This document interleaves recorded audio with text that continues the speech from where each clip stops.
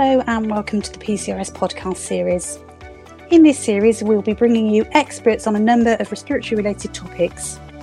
The podcast has been produced to update you and to give you food for thought about how you deliver your respiratory services.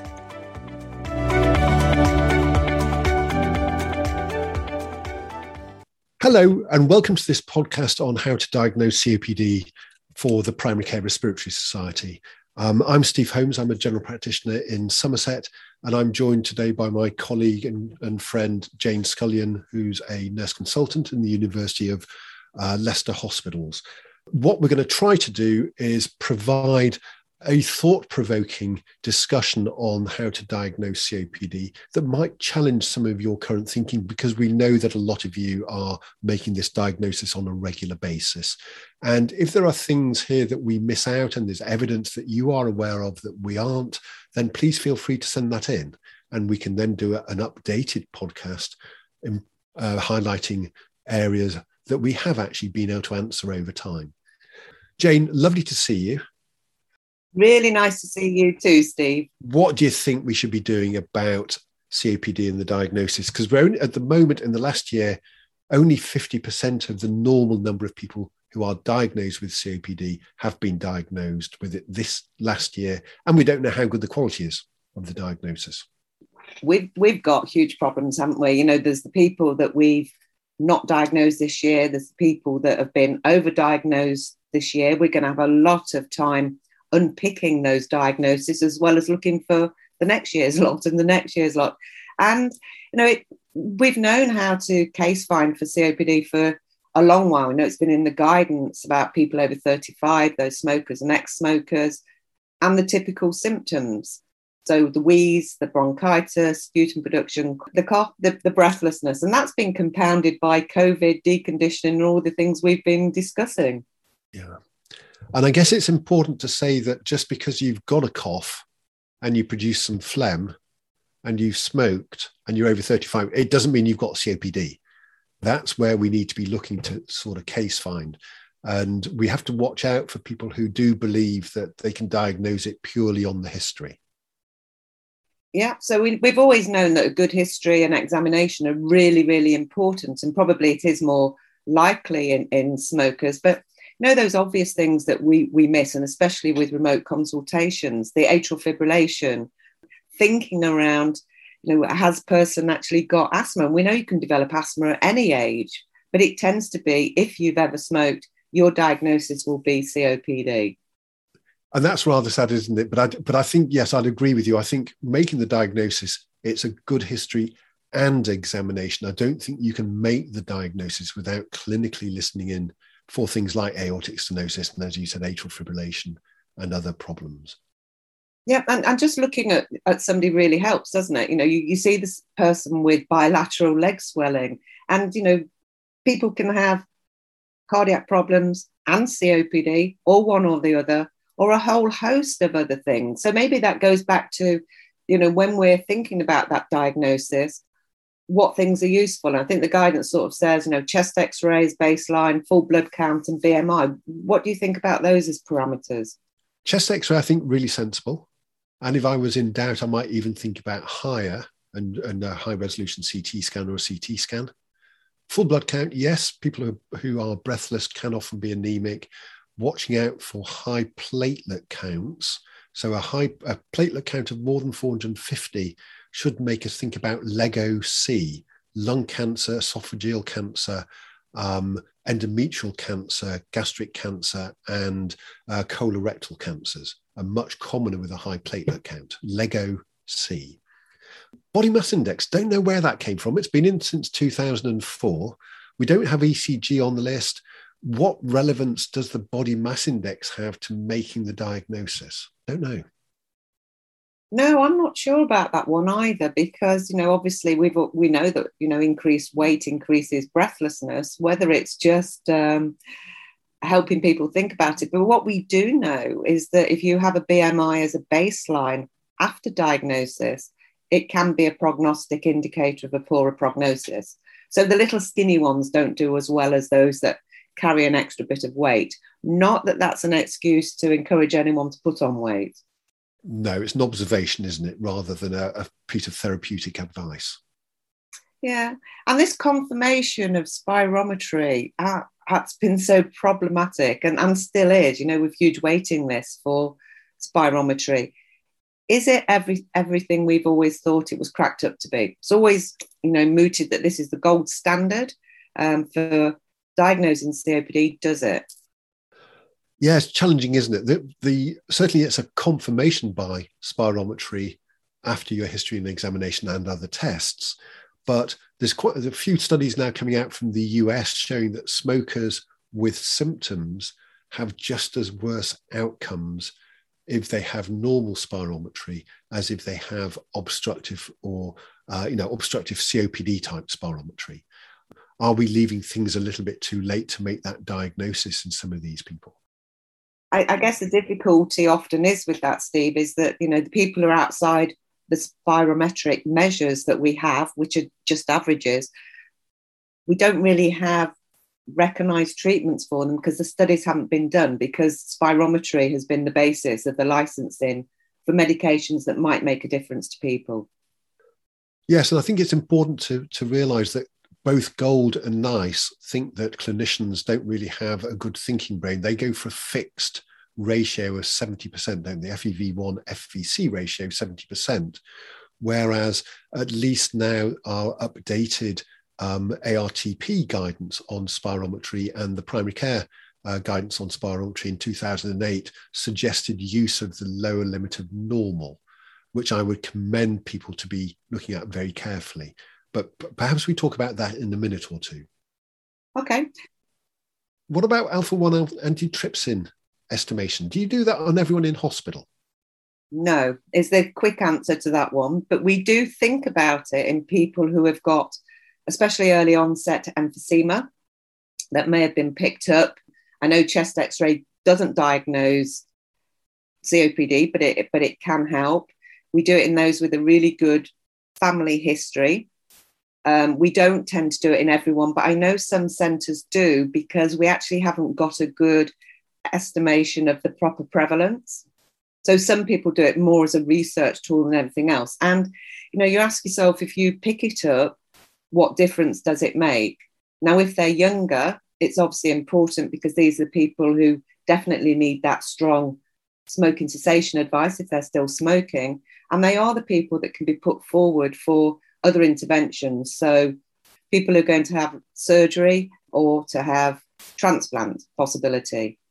And you've also got to think about, if it's genetic, then it's important for teenagers or other family members who may also be persuaded never to start smoking or to keep themselves as fit and active as possible. Yeah, really interesting. I think Gold and the WHO recommend that we should estimate the alpha-1 antitrypsin level in all, because it's a cheap test. But it does have implications. All genetic testing does, doesn't it? Because it's quite difficult. And, I've saw a family of 5 where 4 siblings died of it, and the one who didn't have it out of the 5 had real survivor issues and mental health problems from worrying about her siblings, but also feeling that, why me? Why did I survive and they didn't? Yeah, and the implications of testing in children under the age of 16 because the parents want them tested can have quite significant ethical dilemmas as to how it's going to be managed moving forward and informed choice. Yeah, so both of the guidance sort of says we can also consider HRCT. Yeah. I don't know what the evidence is behind that. And I think sometimes, if you scan everybody, you might pick up a lung abnormality that actually isn't terribly relevant, and you end up following people or worrying them unnecessarily. So is there a group of people we actually should consider that in? So you're talking about vomit, victim of medical imaging and technology, people who are actually harmed by having a test done and then requiring other investigations. I like your acronyms.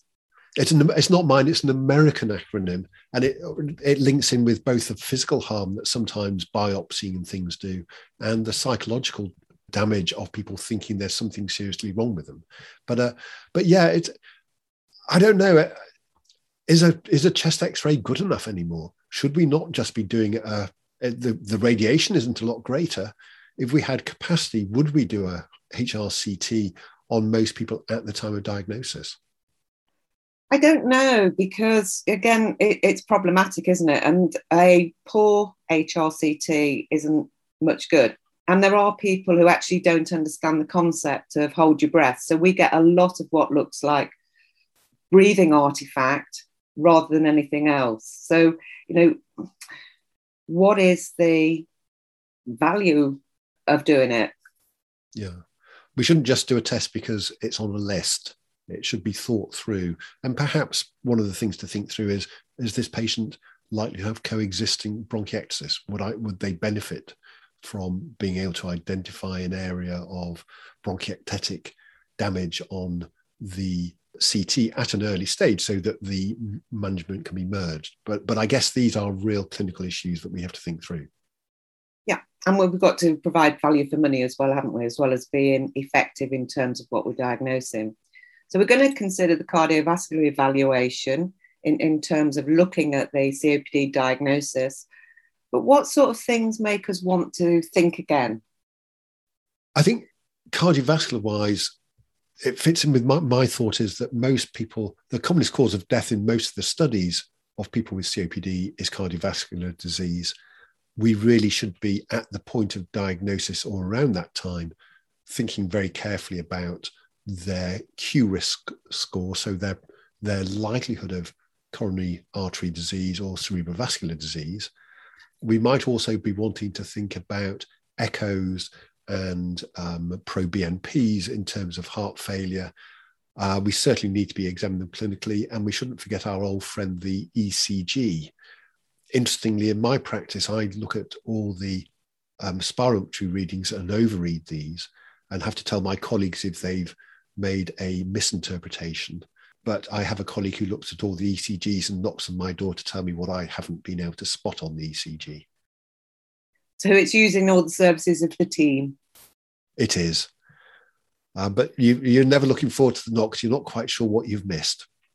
Yeah. I always think with spirometry, and I mean, we could talk a bit about spirometry. It's actually one of the most common things I see in it is that people don't do the actual FVC, FEV1 ratio. They look at the percentage predicted. And I've seen that so often. Yes. And that may be something that we could actually just technically remove from the data set that is printed out to avoid that confusion. Because yes, I've seen that quite a few times as well. When should we think again about people with COPD? I guess if I quickly talk through the younger person, if they have spirometry and it doesn't revert entirely back to normal, that doesn't mean they haven't got asthma still. And I see that quite commonly in GP interpretations, where the assumption is if you've given them 4 puffs of salbutamol, their lung function must go back to normal because that's what will happen. But that wouldn't happen in an acute asthma attack. You wouldn't get their lung function right back to normal. Sometimes it takes a while longer. You're looking for a change. We've talked about alpha-1 antitrypsin deficiency. And in Somerset, there's a fair amount of drugs going on, especially around certain music festival areas. But it's not common, it's a common problem throughout the UK now. Cannabis, heroin smokers, more people smoking than intravenous at the moment in the UK, and a lot of those people ending up with COPD. So we should be thinking in younger people, how much of that is drug related? It's always an important thing, isn't it? Because we often ask people, do you smoke? And they'll say no, but they don't consider smoking other substances as actually smoking. They take it to be tobacco. So it's moving your mindset a bit and saying, but do you use any recreational drugs, and being open about it with people, and the usage of it is far higher than we think across all age groups. We tend to think it's young people that tend to imbibe, but actually I'm probably in your not trying to stereotype your population, Steve, but if they've always done it, they'll always do it. I agree, and I think yes, we shouldn't be deceived into thinking it is just younger people. It can often be people who are well past retirement, who are still using drugs that perhaps the police would want to know about. What about shisha and water pipes? I've seen these sort of places in the cities where you can go and get a hubble bubble pipe and sit down outside, or when it's raining inside. They're not quite as safe as they seem, are they?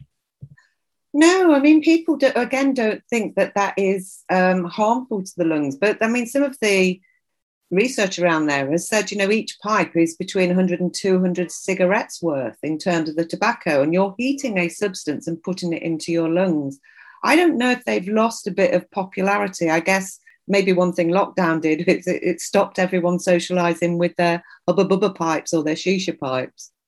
Yeah, frightening, that 100 to 200 cigarettes per pipe impact. And that's why probably we are seeing things. But I think the other thing that's happened is labelling of the tobacco that people smoke in that environment has now been labelled as this is hazardous too, because of the number of people who thought it was safe. So I guess those are the catches to watch out for in younger people. What about the person where we get x-rays that say, oh, it's hyperventilation? That must be COPD, mustn't it?